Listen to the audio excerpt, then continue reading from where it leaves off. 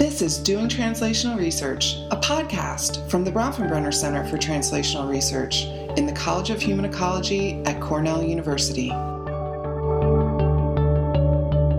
So welcome to the Bronfenbrenner Center's Doing Translational Research podcast. I'm Chris Wildeman, director of the Bronfenbrenner Center and your host. I'm here today with Jamila Michener, who's an assistant professor in the Department of Government here at Cornell University.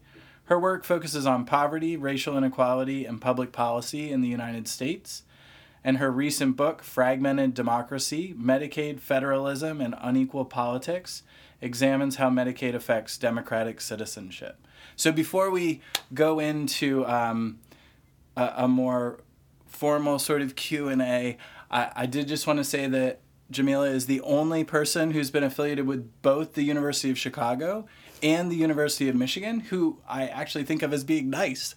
So I feel like you've accomplished things both personally and professionally already. Oh, wow. Apologies to all of the other people out there affiliated with both of those institutions. I mean, nobody at University of Chicago is listening to a podcast that's about doing translational research, so I think we're all right. Fair point. Michigan maybe was a misstep in retrospect, but we'll go with it. So thanks so much for coming. You know that you are totally one of my favorite people. So I guess I just wanted to have you talk a little bit about sort of what your core research interest is, or, you know, what you think of as kind of being the big questions that you're trying to tackle. So at the core of my research interests are really, and this is funny because it's not the way most people's research interests work, but this is the way it works for me. It's really a set of people whose lives I'm interested in understanding better. And those are the people at what I often call the margins, right? People living in poverty, people of color, people who face the most significant social and economic challenges in our country. And as a political scientist, the way that I make that relevant to my discipline is really to think about and ask questions about how public policy and social programs affect the lives of those people, right? And in particular, how policies affect their political lives, right? So the extent to which they're a part of and able to influence our democracy.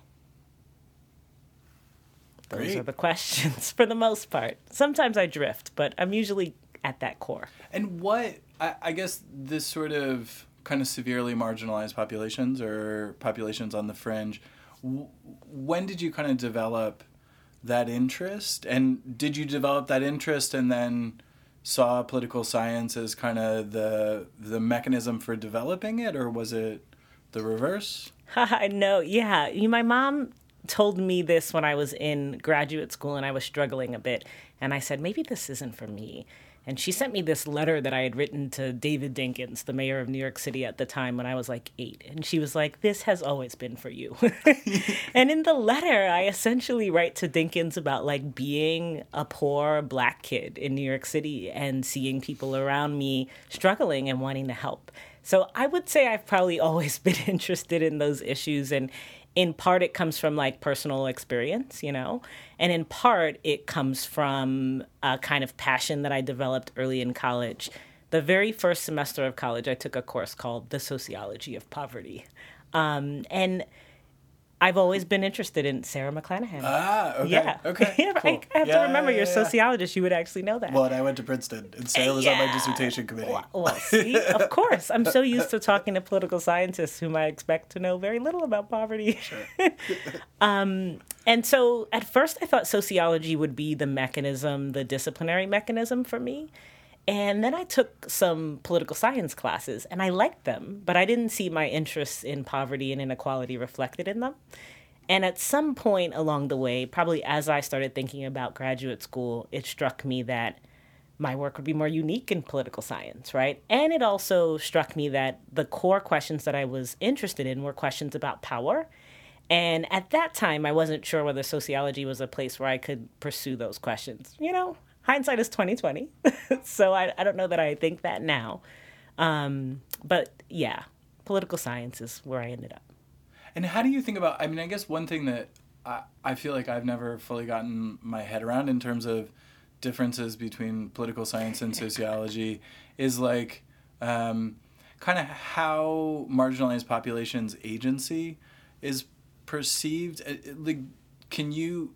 This is just more like for my intellectual interest and because I have a captive audience right now with you. I can't escape. Yeah. But, I mean, I guess, can you talk a little bit about sort of how you think about agency or how you think the discipline thinks about agency? Because that strikes me as an area in which you're moving political science, but I know nothing about political science, so I could be wrong. You could know a lot about political science and you wouldn't find much mention of agency. Okay. At least not in the form that you're thinking about it and talking about it. So when I was in graduate school, my very first dissertation prospectus was a dissertation prospectus all about the agency of marginalized populations in the discipline of political science. And my advisor said, this is way too much. You will accomplish this across your career, but not in a dissertation. You have to actually pick something specific. Thank goodness for Kathy Cohen. But so I think that you're right. I think that's part of where I'm trying to push the discipline. There's very little thinking about agency in political science. A lot of the prime movers and actors and shakers are elites, and we understand, often tacitly, without even really interrogating explicitly, that they have agency, that they have influence and power, and we study how it operates.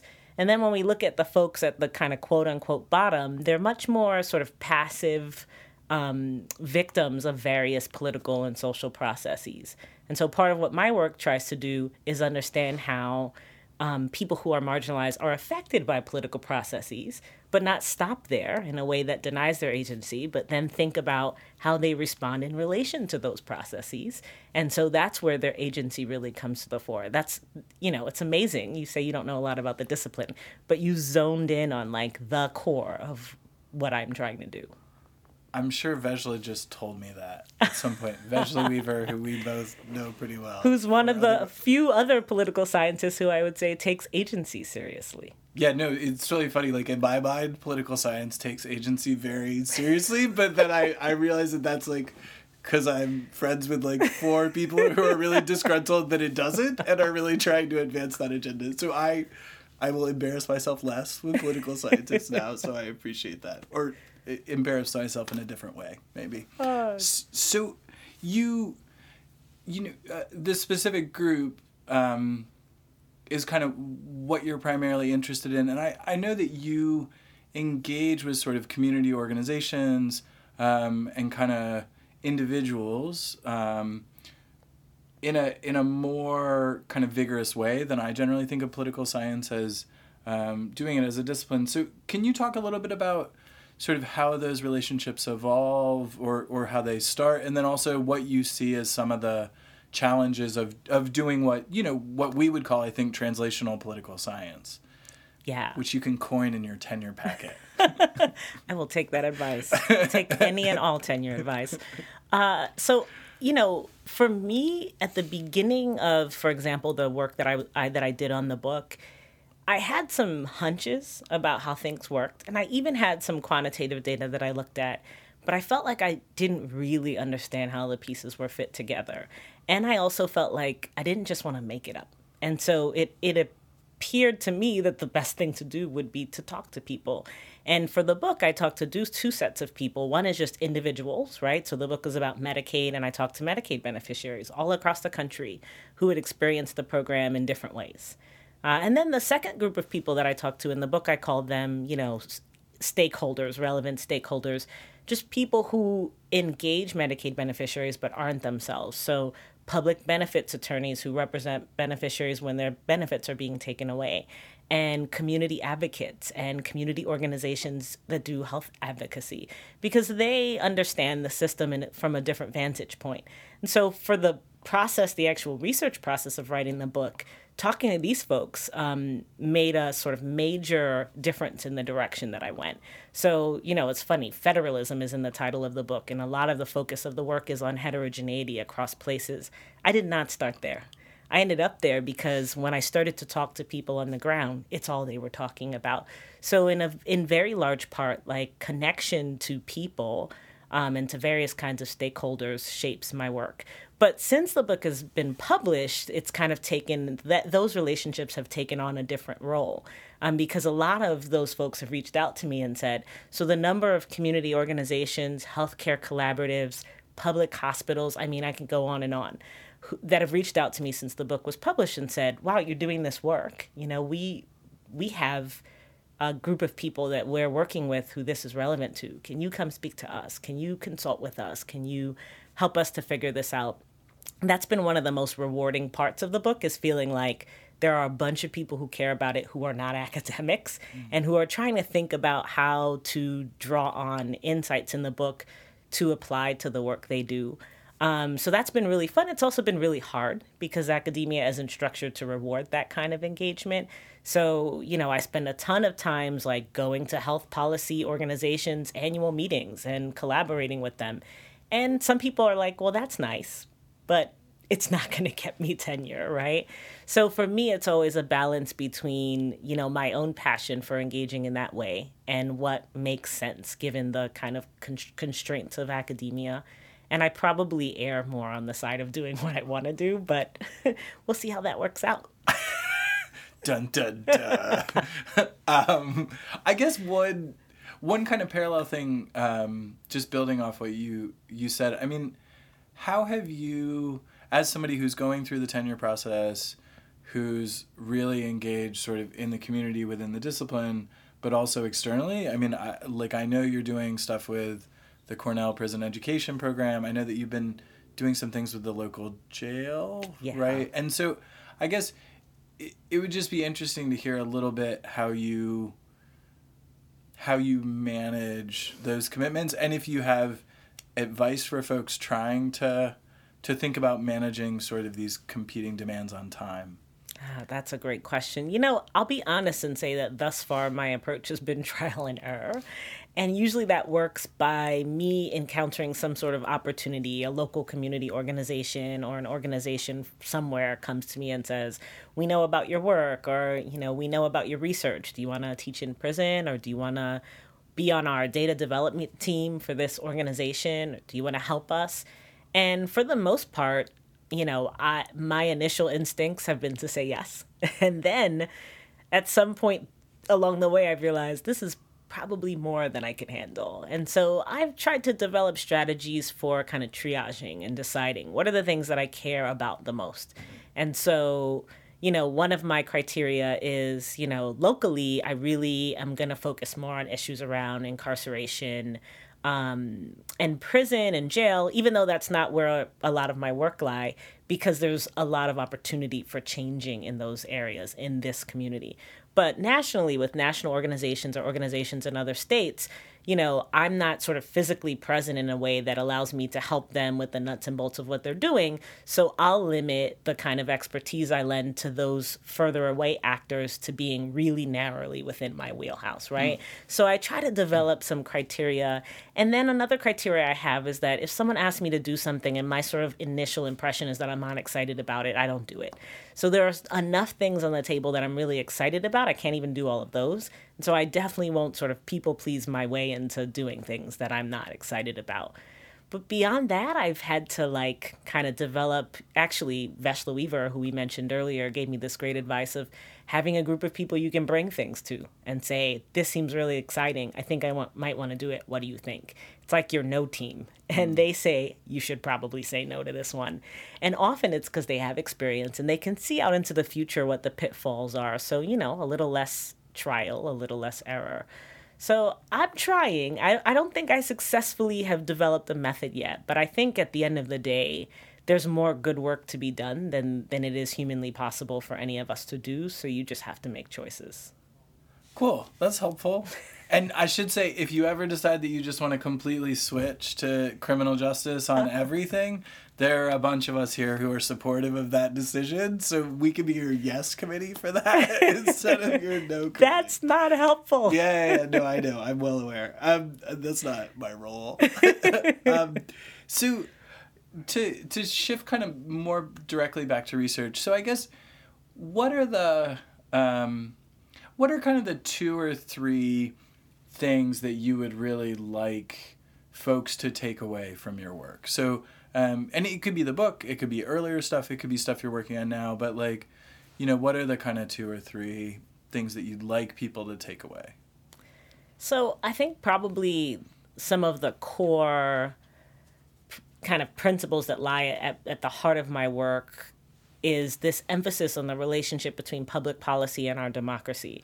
And I think there's something that political scientists already know, which is that public policy affects democratic outcomes, right? Whether people engage, how much they're incorporated into our political system. What I would want to sort of layer onto that is that those effects are really different for people who are at the margins, and we don't understand them well. But what we do understand is that one of the ways that we have to evaluate policy is with the metric of kind of determining how much that policy is playing a role in alienating or sort of othering the folks who are at at economic and racial disadvantages. And so I think that's not a way we think about public policy. We think we can measure how efficient policy is or how effective it is with all of these economic and social outcomes, and those are important. But if we have efficient, effective public policy that is weakening our democracy, then we won't have effective public policy for long, right, in the long run. And we won't have equitable public policy at the very least. So I think really what I want people to know is that public policy matters for democratic inequality, and we should be evaluating policy outcomes with that, among other metrics, in mind.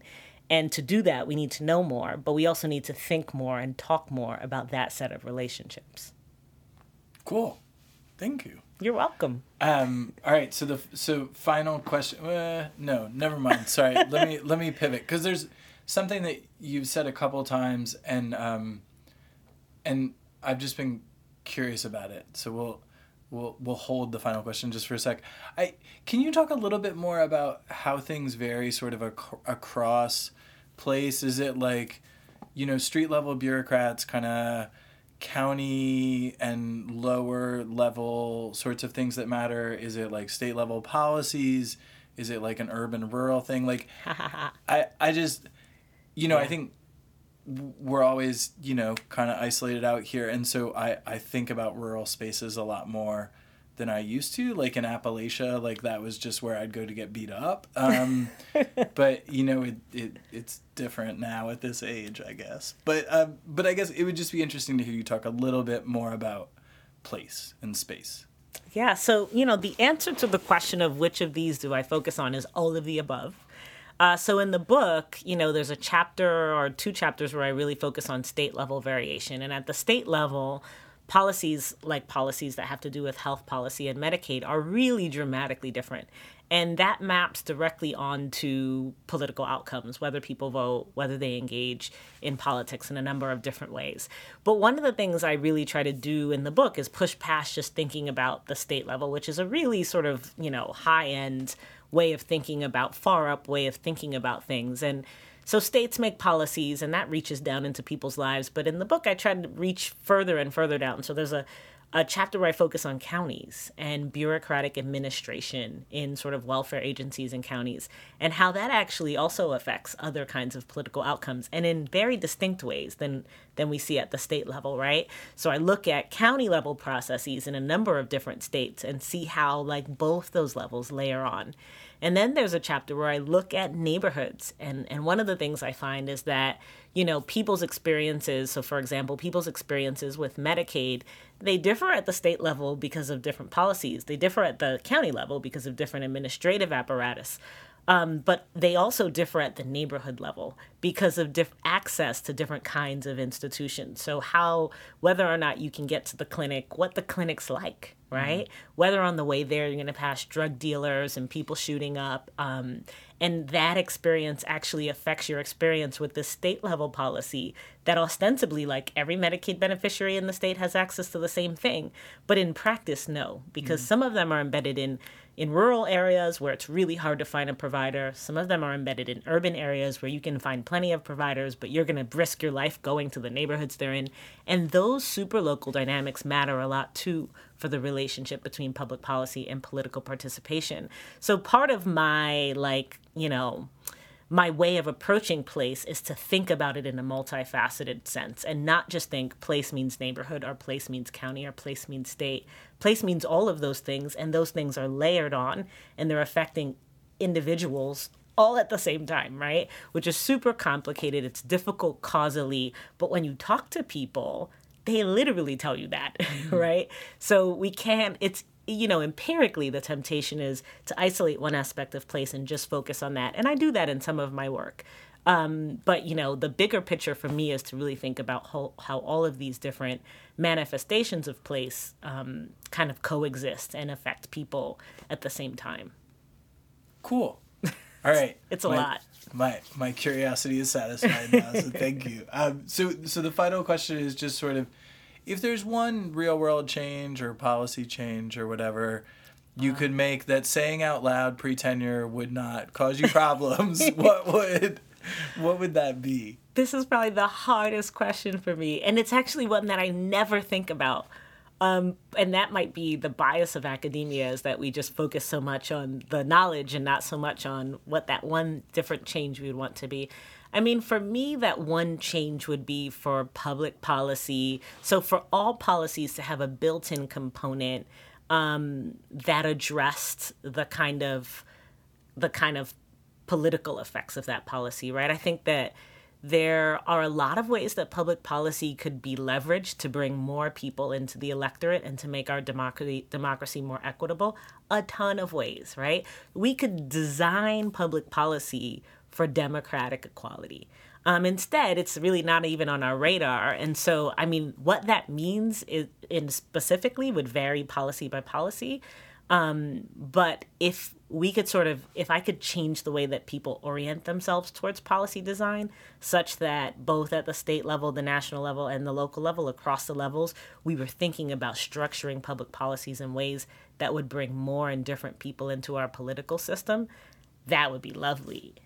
But that's because you asked me a question that, put me in the kind of Pollyanna, if I could do anything space, which I enjoy. Yeah. And how would you, it's one thing, so that would be both designing the policies, thinking about that, but probably also thinking about things like messaging. Yeah. And like having bringing people in be a broader kind of part of the policy apparatus. Yeah. So that messaging matters, and framing, right? Because that's hard to do, for example, when we stigmatize policies. Sure. When we say, now we're going to make you jump through 50 million hoops, and we're going to implement work requirements, we're going to make you drug test, and there are all sorts of messages sent through that kind of policy approach, and those messages are alienating people from the political system. And so what I would want to do is think kind of explicitly and implement policies that do the exact opposite of those sorts of things. Sure. That sounds great. Yeah, Maybe that's book number 2 or book number 3. I'm already at book number 3. That'll have to be book, in my mind at least. Okay. That'll have to be book number 4. Okay, fair enough. Well, thanks for talking to me. This has been fun. Thanks for having me. It's really fun.